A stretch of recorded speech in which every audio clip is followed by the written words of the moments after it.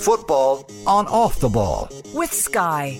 All the football you love in one place. Across Sky Sports, BT Sport and Premier Sports.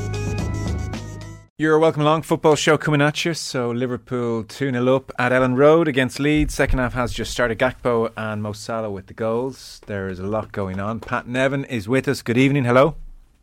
Good evening, Joe. How are you doing? Pretty good. Oh, it's just gone 2-1.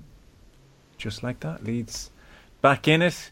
Not even celebrating, Pat. They're picking up the ball. They're running back to the halfway line. They're all business. That is the nature of this relegation battle.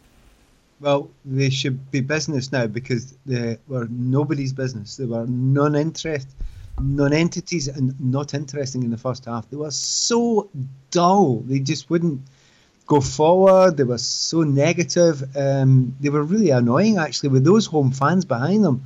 But, yeah, they started the second half not bad. Maybe they're annoyed by that, the second goal, the handball by Trent Alexander-Arnold when they didn't get that. I have to say it's beyond me how that goal wasn't chopped off. It's absolutely beyond me. Anyway, they're back in it now. We will keep an eye. Let's start at the top of the table. I think the prevailing sense is, and the first inkling was at Anfield, but the prevailing sense now is that Arsenal are wobbling in a very big way, and we are now nearing the inevitable conclusion.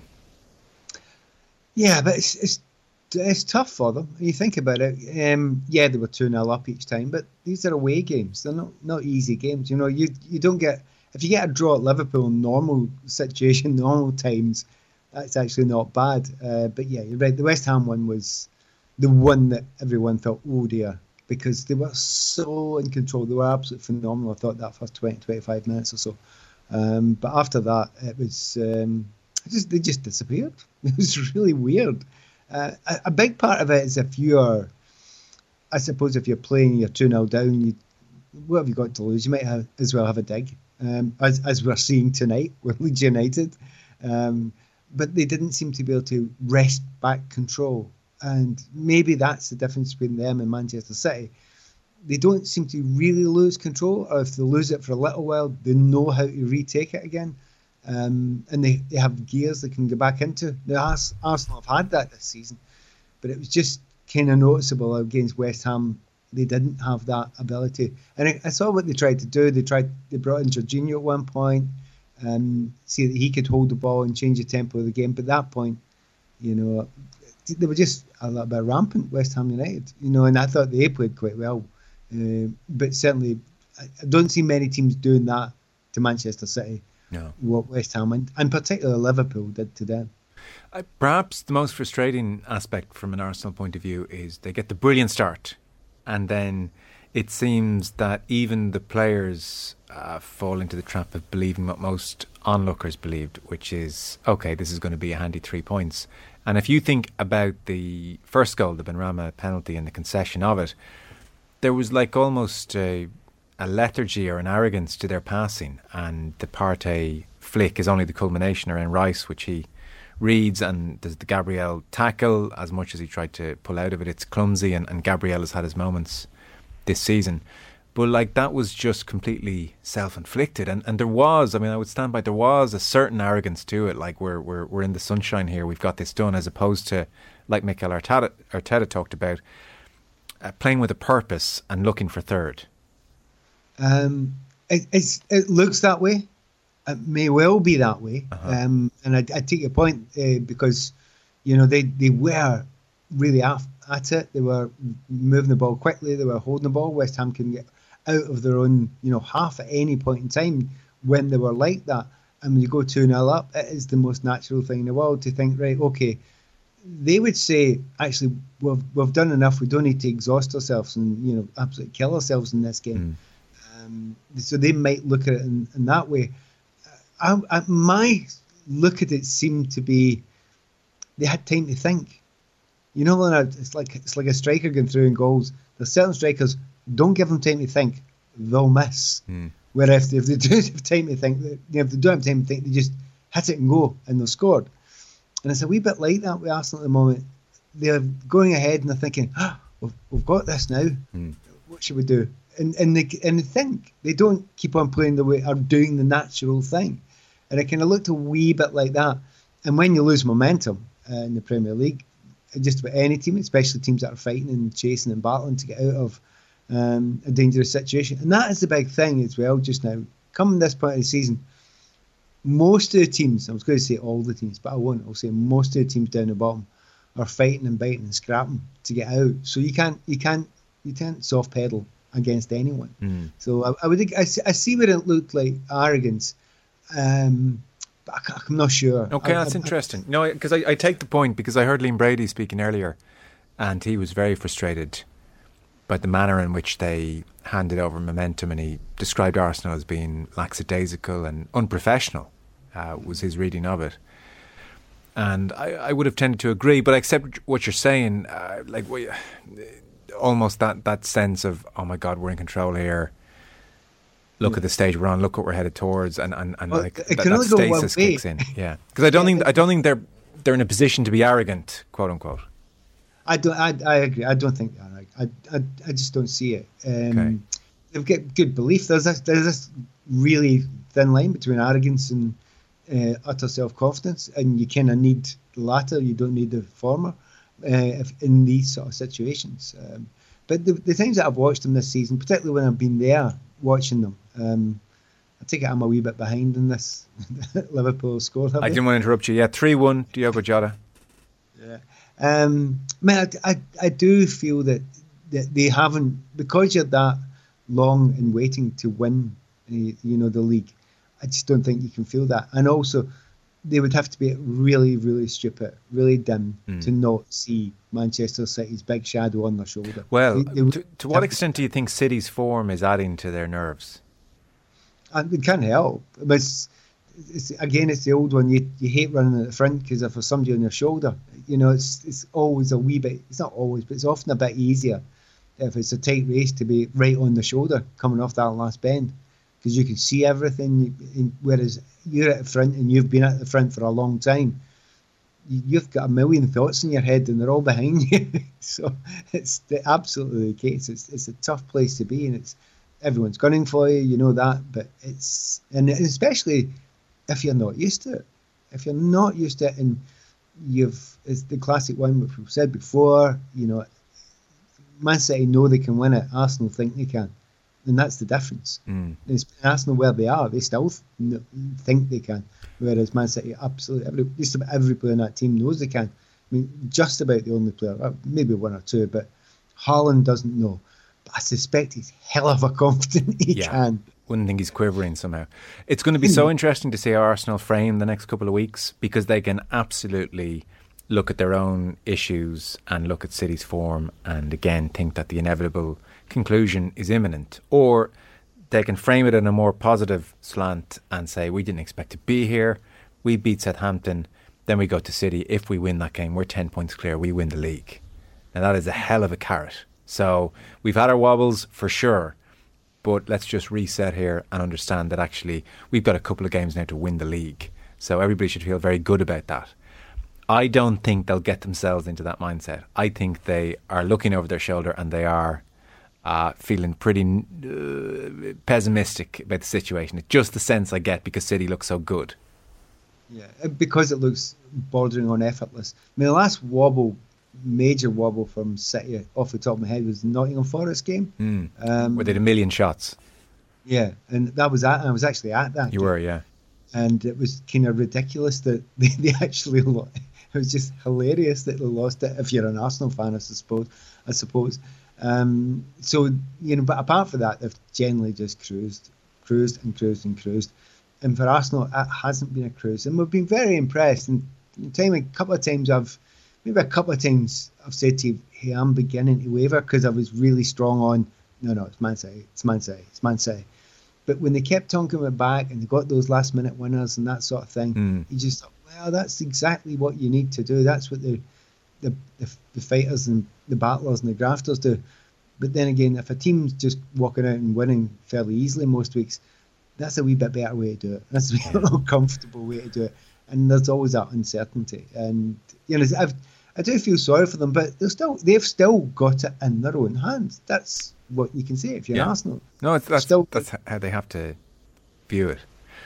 On Man City, they had that period where Pep Guardiola was effectively saying in public, I don't like the attitude, and he's too overweight to train, and then I'm going to bomb Cancelo out of the club, and now I'm going to play Bernardo Silva at left back.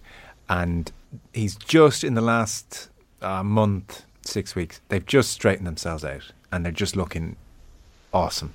So I don't know. The Bayern Munich performance was amazing, not least because Bayern were very threatening. They're just now into that realm where it looks like they won't drop a point. To what extent do you think that the treble is more likely than not? Tomorrow night I'm off to the Chelsea Real Madrid game. If and when they get past Bayern, which they will, they've got Real now. What player for player? I mean, Real Madrid, I have to say, quite impressed by them. Yeah, but I think Man City are the better team. But Real Madrid are these Champions League machines, and European Cup before that machines, and at the moment they're not going for La Liga. They're only interested in one thing, and the thing that's kind of stopping going for everything. The cup, the crying, the league. We know the situation there, but the Champions League is the big don't know, because it's Real Madrid, and it's the Real Madrid that suddenly a team that shouldn't be any good because they've got a centre forward who's approaching mid-30s, they've got their best player in midfield who's 37, 38, and they shouldn't be any good, and they're great, and they look fantastic when they're on song, and they've added well. Vinicius Junior started playing really well, looking extra special. So somewhere, and of course Ancelotti's making some great decisions. So it's that matchup's going to be incredible. So I can see them win the league, but if, which I suspect most of the things going to happen, even those with blue tinted glasses, those of us who have, if and when Real Madrid do get past Chelsea, that's the one. Whoever wins that one, I think, will win the competition. It does feel this year like after a few interesting experiments, Pep has settled on a team. He's a jazz musician at heart, so you'll allow him stones into midfield and back again, but that midfield is very, very settled, and the front three is pretty settled as well. He has a leaning the odd time towards a Bernardo Silva over a Riyad Mahrez like he did against Munich, but that's no weakening of the side either way. So it's a year where I kind of feel Pep is unlikely. I mean, you couldn't say cast iron certainty, but he seems unlikely to throw something overthought and curious into the mix when it comes to team selection. He's already done it. I think as you say, he's already done it. He decides that John Stones should go and play right back, come centre midfield. There'll be a reasoning for it. You'll have thought that there's something amiss in the midfield. We need somebody in the midfield pushed a little bit forward. How do you do that? And because he thinks quite laterally, okay, who can we find to make it a back three? I mean, we've been here before. You go all the way back to teams that have got two systems. They have got a defensive system when they've not got the ball, and they've got an attacking system, and they're very different systems. One's 4 at the back, one's 3 at the back. That's been doing. I remember chatting to you about Robbie Martinez doing that with Belgium, and it was a really clever thing to do. This is all the way back in the World Cup in Russia. So people have been doing that, and others have done it before. But Pep does it very, very noticeably. And certainly when he does it, it seems to have a positive effect. And then on top of that, other people start. Just watch what Liverpool are doing with Trent and Alexander-Arnold. He's exactly the same. He's almost exactly the same. And it's classic what you're expecting other managers to have their own ideas, but they're all looking at Pep thinking, wow. But you're right, the rest of it's settled. The rest of it's completely settled. And the most normal thing that he's done, I think, is giving Haaland off at half-time in the 2-0. That's the most normal thing he's done. And that was so right. And I was so happy he did it, because he scored the 3-0 up, 3-0 up. But he scored these goals. Yeah. He's wanting a hat-trick. He's wanting to break records. No. We don't do that in football. We make sure you're wrapped up in cotton wool because there's more important things than your records. And that was the most sensible thing. That was when he'd done that, I was thinking, oh, you've got the old school stuff as well, mate. Yeah. Do you like Haaland's deliberate scuffed penalty technique? Hey, his scuffs are harder than my shots, mate. I know, yeah. I don't love it. They're always in the corner, though, aren't they? No, I know it's hard to quibble, but I don't love them. Yeah, well, it's a kind of arms race, isn't it? The way that the penalty kicks have gone, the one steps and things like that, and the stops and not looking at the ball. I have a self-indulgent moment, right? Thinking my own penalties, that one I classically missed. Anyone who's not seen it, go on YouTube. It's very, very funny, against Manchester City for Chelsea, right? But I hadn't realised that you talk about not looking at the ball but looking at the keeper. And someone, this next book I've got coming out, I had to get some pictures for it. It was a penalty I scored against for Scotland, and there's a picture from behind. I didn't realise it. I didn't look at the ball either. I hadn't even realised. How weird is that? I thought I always looked at the ball before I took the penalty, and I didn't. Yeah. Because so all of these things you think are absolutely brand new, in actual fact, it's just a more effective version of something that's always been done, and maybe Haaland's the same with that. We can assume Leeds are going to lose this evening. I would think they're 3-1 down on the attack, admittedly, but 3-1 down with 25 minutes to go. That would leave them same number of games played as everybody else around them. They are 29 points, which is 2 clear of the relegation zone. Everton and Nottingham Forest both on 27. Nottingham Forest in the relegation zone by dint of goal difference, but Everton and Nottingham Forest both on 27 points, so 2 behind Leeds. And then we have Leicester on 25 and we have Southampton on 23. So the improvement in Bournemouth is complicating the lives of Leicester and Everton and Leeds in particular. Most observers a few weeks ago, before Gary O'Neill started doing a brilliant job, would have said, well, Bournemouth will go down with Southampton. Now that's not appearing as likely. Bournemouth are up to 14. They're on 33 points after a really good win against Spurs. I know you were at the Everton game over the weekend, in which Fulham were 3-1 winners at Goodison. So I don't want to put words in your mouth, but are we now saying you think Everton are prime candidates to, at last, I don't mean that as in I've been waiting for them to get relegated, but it's been a long time. Are they at last in serious, proper danger of going down? You think they are going down? Right, so you don't have to put words in my mouth because I said them after the game. If Everton play like that, which they did, and they did the week before against Manchester United, they will go down. If they play like that, they will go down.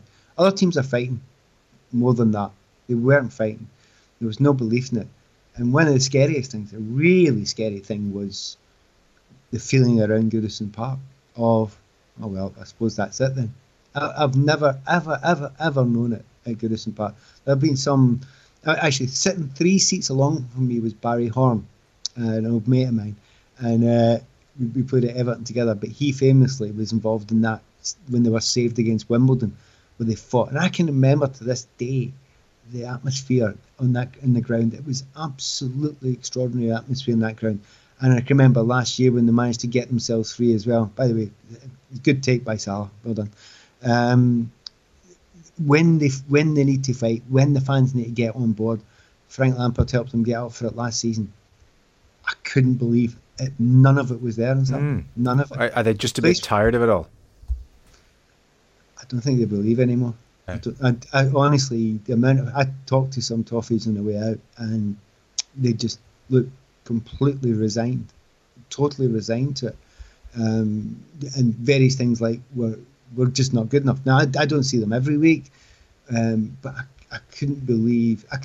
You can take anything, but you can't accept lack of fire in your belly to go and try and save yourself. It's interesting, because you would say Dyche's MO is a motivated fighting side, and the last time I saw them in full was the Monday Night Football, where they scored that last-minute screamer against Spurs, you remember.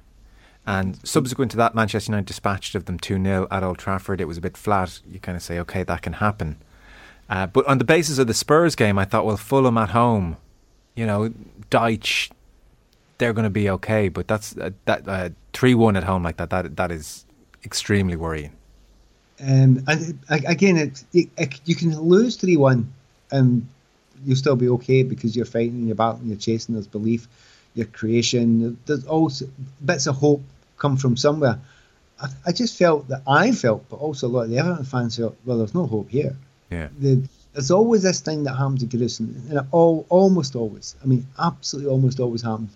With 10 minutes to go, going towards, towards the Glasgow Street, and going towards the Howard Kendall stand as it is now, they always lift. And there's always this buzz. And there's always, even if you're a couple of goals behind, it's just, let's have a go for this last 10, and it really builds into a crescendo. And I sat and waited for it, and it never happened. And it didn't happen because you didn't. Now, to be fair, let's be fair in Sean Dyche. I did some stats before the game. I had a look at it, and I found over this season, his percentage of points in comparison to Frank Lampard per game is double. So well done. Sean Dyche has done a good job. He's lifted them. Right? So that's number one. That's what he needed to do. But it eventually comes down to quality and goal scorers.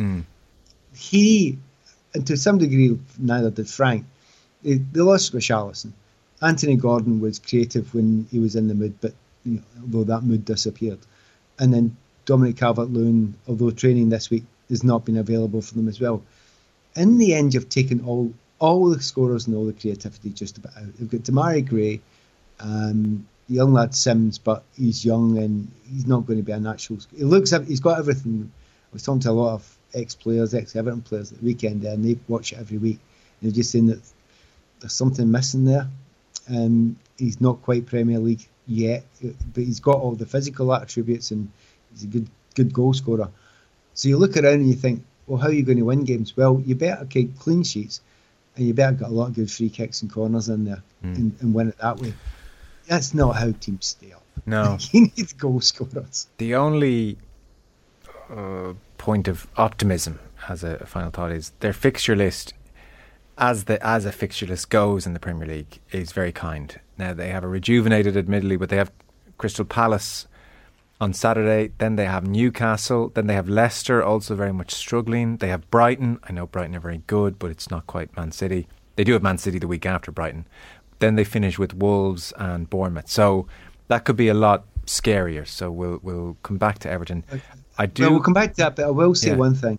What's the points we're looking at here? How many points do you need to get to? You've got 7 games left if you're Everton. Leeds you've got 7 as well after this one.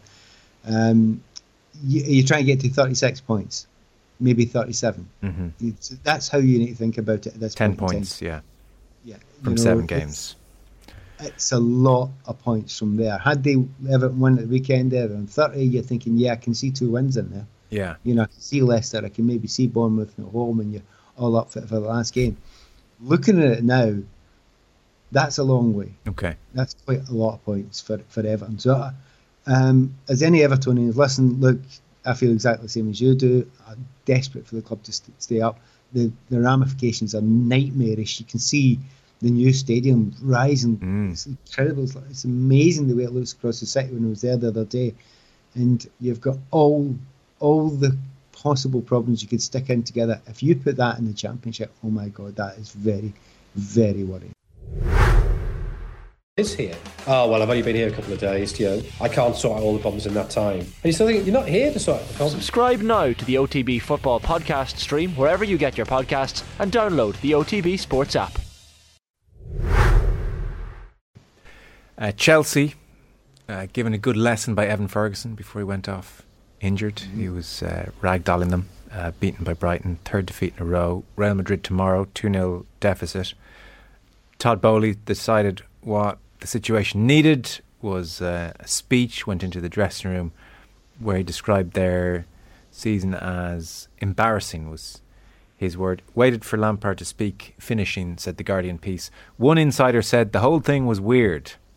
It's understood one senior player who signed for a large fee in the past 12 months was singled out for heavy criticism. I mean, in most instances, that line would be enough to let you know who the player could be, but not this year and not at Chelsea. So it could literally be any one of half a dozen. That player, whose identity is not being disclosed, said that same piece in The Guardian, is believed to be disillusioned with the situation. Now, to be fair, Kepa was quoted as saying that Bowley's speech was pretty normal. He said Todd comes into the changing room in every game. He had different chats with us after different games. I'm not going to say what he did after the Brighton game, but it is normal for him to come in. So I guess when you're losing, everything is a bit funny. And then there was that great photo of Bowley looking up at Chelsea fans at Stamford Bridge from his seat, and they were shouting down at him, presumably telling him that he was rubbish and they much prefer Roman Abramovich and the club is going to hell quickly. So I don't know, like the Lampard thing, it's had no desired effect whatsoever. No, it's not, and I'm not going to try and sell that to anybody. The one thing I would sell a wee bit is they weren't actually that bad over in Madrid. They were actually all right over there. Tactically, Lampard got it quite not too bad. It was a shame. There was a big mistake by Cucurella again, and that cost a sending off. And then, so they were the second best over in Madrid. But tactically, he was actually quite good, really good, Frank Lampard. Had that been a 1-0 or had Mason Mount scored near the end, which he nearly did, 2-1 coming back to the Bridge tomorrow night, you'd have thought, yeah, unlikely, but, it's a possibility. All the other stuff's secondary. The leagues, they're not going to get down, he said confidently. No, they're not going to get down. The games are neither here nor there. They're not going to get European football. So it's all about this next game. And it's whether from somewhere they can do something special. Now, if you're going to be ultra positive and try and see it as positive as possible, which as a player you should, you may have Thiago Silva coming back. You have N'Golo Kante coming back. You've got Mount coming back. None of these players started. Reece James didn't start. They've got more than half a team. It's actually 6 players. I'm trying to think of the other one, but 6 players. Kovacic, that's the other one, didn't start. That's half a team that was just left out that would start, really, against Brighton. So when you start talking about 3 games defeated, one of them Real Madrid, the other one you've not really sent out, which is going to be a right team anyway. And it's all about this game. Realistically, that's what Lampard did there, because he'd be mad to do anything else. Anyone with uncertainty, you don't play against Brighton. Full stop. That's it. You play against Real Madrid, and you make sure you're up for that. Because if you need a miracle to happen, it's kind of helpful if you have every single good player, A, available, and B, rested as much as you can. So the thinking is actually with Lampard and that, even though lost those last 2 games, I get the thinking with that. That's absolutely fine. But the whole thing does seem very strange. And again, I've mentioned this book I've got coming out. I took over a club whose owner started coming into the dressing rooms afterwards. And I've physically dragged them out. Do not come near this place again. This you're not welcome. Yeah. You might think that, but you're not. You might be doing it with the best intentions, but trust me, it's not going to help. No. You cannot speak well enough to these people who do not want you in their world. And they'll not say it out loud because they can't, because it's not in a situation for them to do it. But I don't think Frank would have asked the owner in there.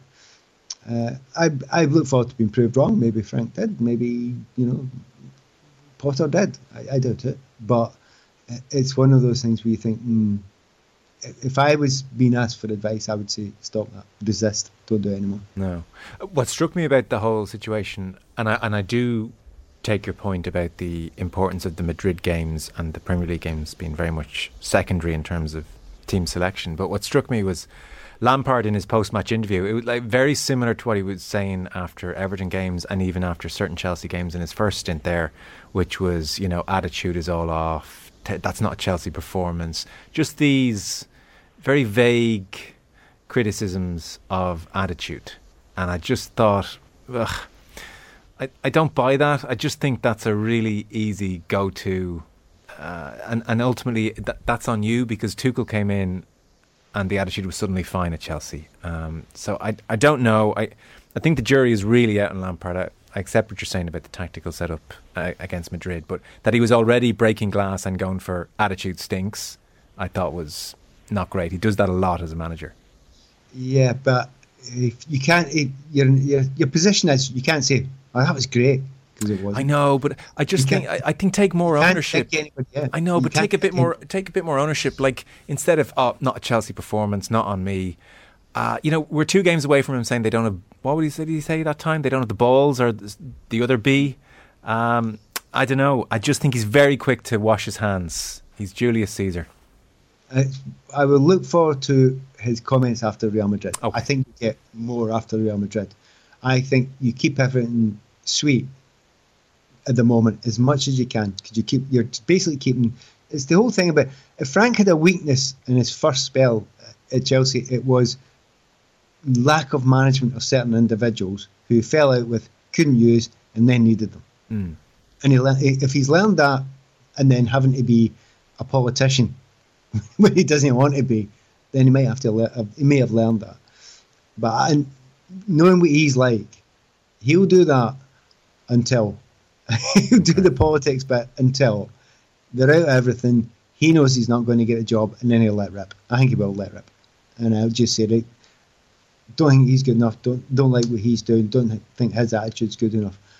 And I do think he'll say that, because certainly if you're Frank Lampard and what he's done and winning, he's expecting winners. He's expecting people who put the sort of effort he did in, because he always did. He never gave anything less than everything. So I always think it's quite difficult for guys like that. Yeah, I think he finds that difficult. Yeah, because they don't know why people don't do it. Yeah. They don't get it. I was talking to a guy recently. Who was it again? It was he used to play for Rangers and Hibernian, and he was telling me about John Collins, who was manager at Hibernian, and he said he didn't like him as a manager, but liked him as a person, because he didn't get that no one else could be as perfect as him with attitude. And it's a funny thing that these guys had these perfect training attitudes and work ethic attitudes and fighting, and that just never ever dropped it. And then they look like great managers, like Stevie G. Stevie G is another one, right? And then people go, well, how come you're not a great manager? Because they don't understand why people don't act like them. Not just not play like them, but don't act like them. And I think if it's a downside of Frank Lampard, I think he just looks at those people and just doesn't know how to get more out of them, because he doesn't know where they're coming from, but they're not putting it all in. So he says those sort of phrases. Yeah. But I think he'll lose patience with it after Real Madrid if they go out. You mentioned Stevie G. So he departed the scene, and in November, Unai Emery has come in. Bloody hell. I mean, this is quite the job he's doing. Aston Villa are up to 6th. They've won 6 in a row. I didn't see the game in full against Newcastle, but Match of the Day did a piece, and their attacking play had all of these wonderfully intricate, coordinated movements. A team that were just run-of-the-mill are now suddenly moving in a very concerted, deliberate manner, and it's torturing a Newcastle defence. So this is an extraordinary job Emery is doing. I was looking at. If you're going to do something on how they played, and the technical side was interesting stuff, but you can't ignore what Watkins was doing. He was just ridiculous. It was just so on fire, and rather brilliantly didn't get man of the match. And one of the things I was looking at, which made me laugh, gave it to John McGinn, who was very good, like really, really good, but Watkins. So if you've got a manager that can get the best out of the guy up front, everybody else, it's a lift out of it, because everybody else thinks, we just need to get it to him. This is 27-year-old Ollie Watkins. It's not like a kid he's suddenly developed. But he was good before, and certainly they were trying to find different ways of him working with others, because putting them up with a front two sometimes. There was a 4-3-3 on occasions, but now with people coming on and arriving alongside him, and of course he's stretching it all the time by making these brilliant runs and these great moves into space. The whole thing, and it makes it joyous if you're at Douglas Luiz or something like that. Suddenly there's this big gap in front of you. A lot of times in the past, when some of us used to play, that if it was a real quickie and he ran beyond defences, he stretched the game for you. Yeah, it's great, but he was usually a bit rubbish. Yeah, but he's actually really brilliant. So you've got all the best of both worlds there.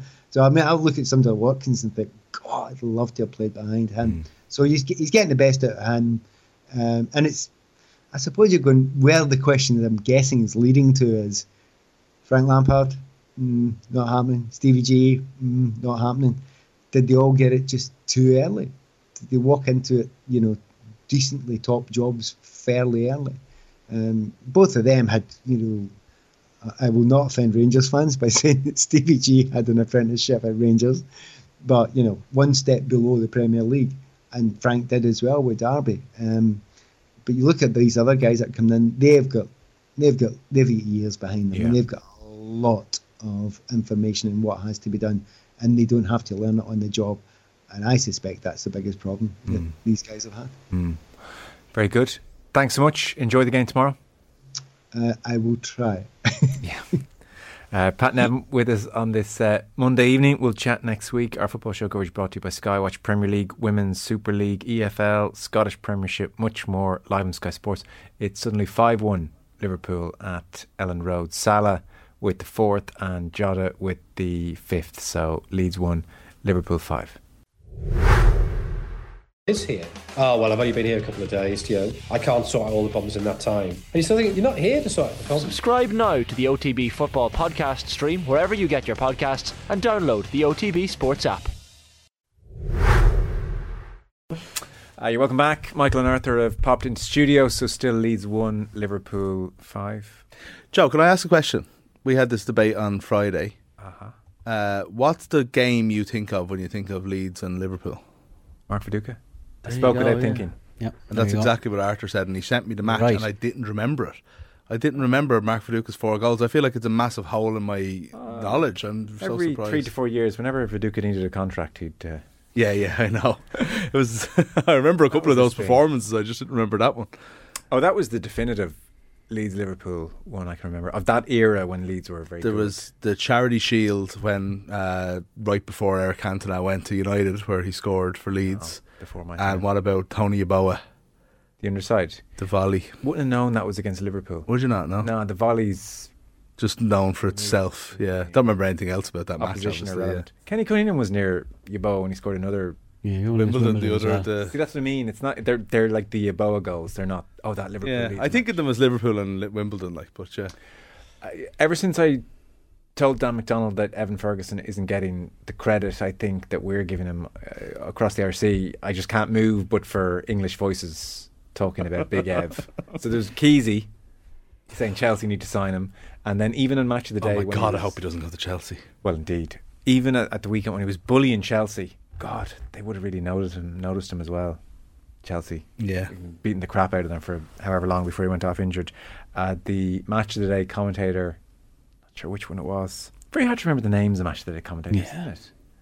Anyway, he was. They are remarkably similar. Yeah, it's the most opinionated one. Is that Jonathan Pearce? Yeah, No, Jonathan Pearce does stand out. I'm pretty sure it was Pearce, but it was the time when Ferguson, turned beautifully, like again, just such spatial awareness, intelligence, turned beautifully and smacked the crossbar.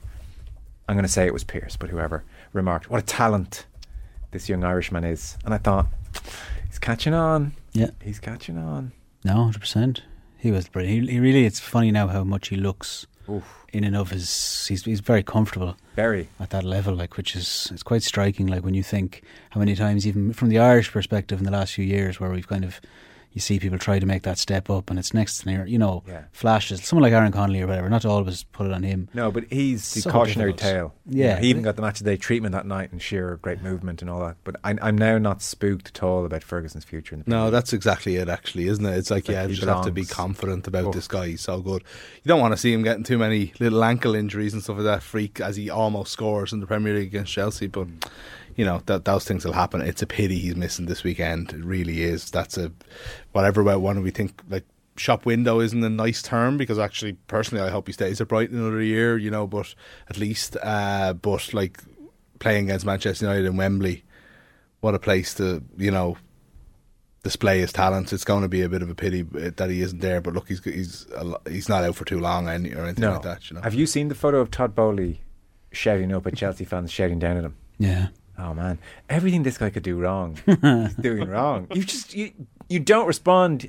You just pretend you can't hear them. You walk out, and it turns out he was walking straight down to the dressing room to tell Chelsea that their season was embarrassing. How do you think a player Todd Bowley hasn't done anything in football, Yeah. So it's like, who cares? Like, you know, if you're a Chelsea player and you're sitting there as Todd Bowley comes in, you're just going to be sniggering. I know. Do you know, like, he's going out like, he goes, the Americans not happy, lads.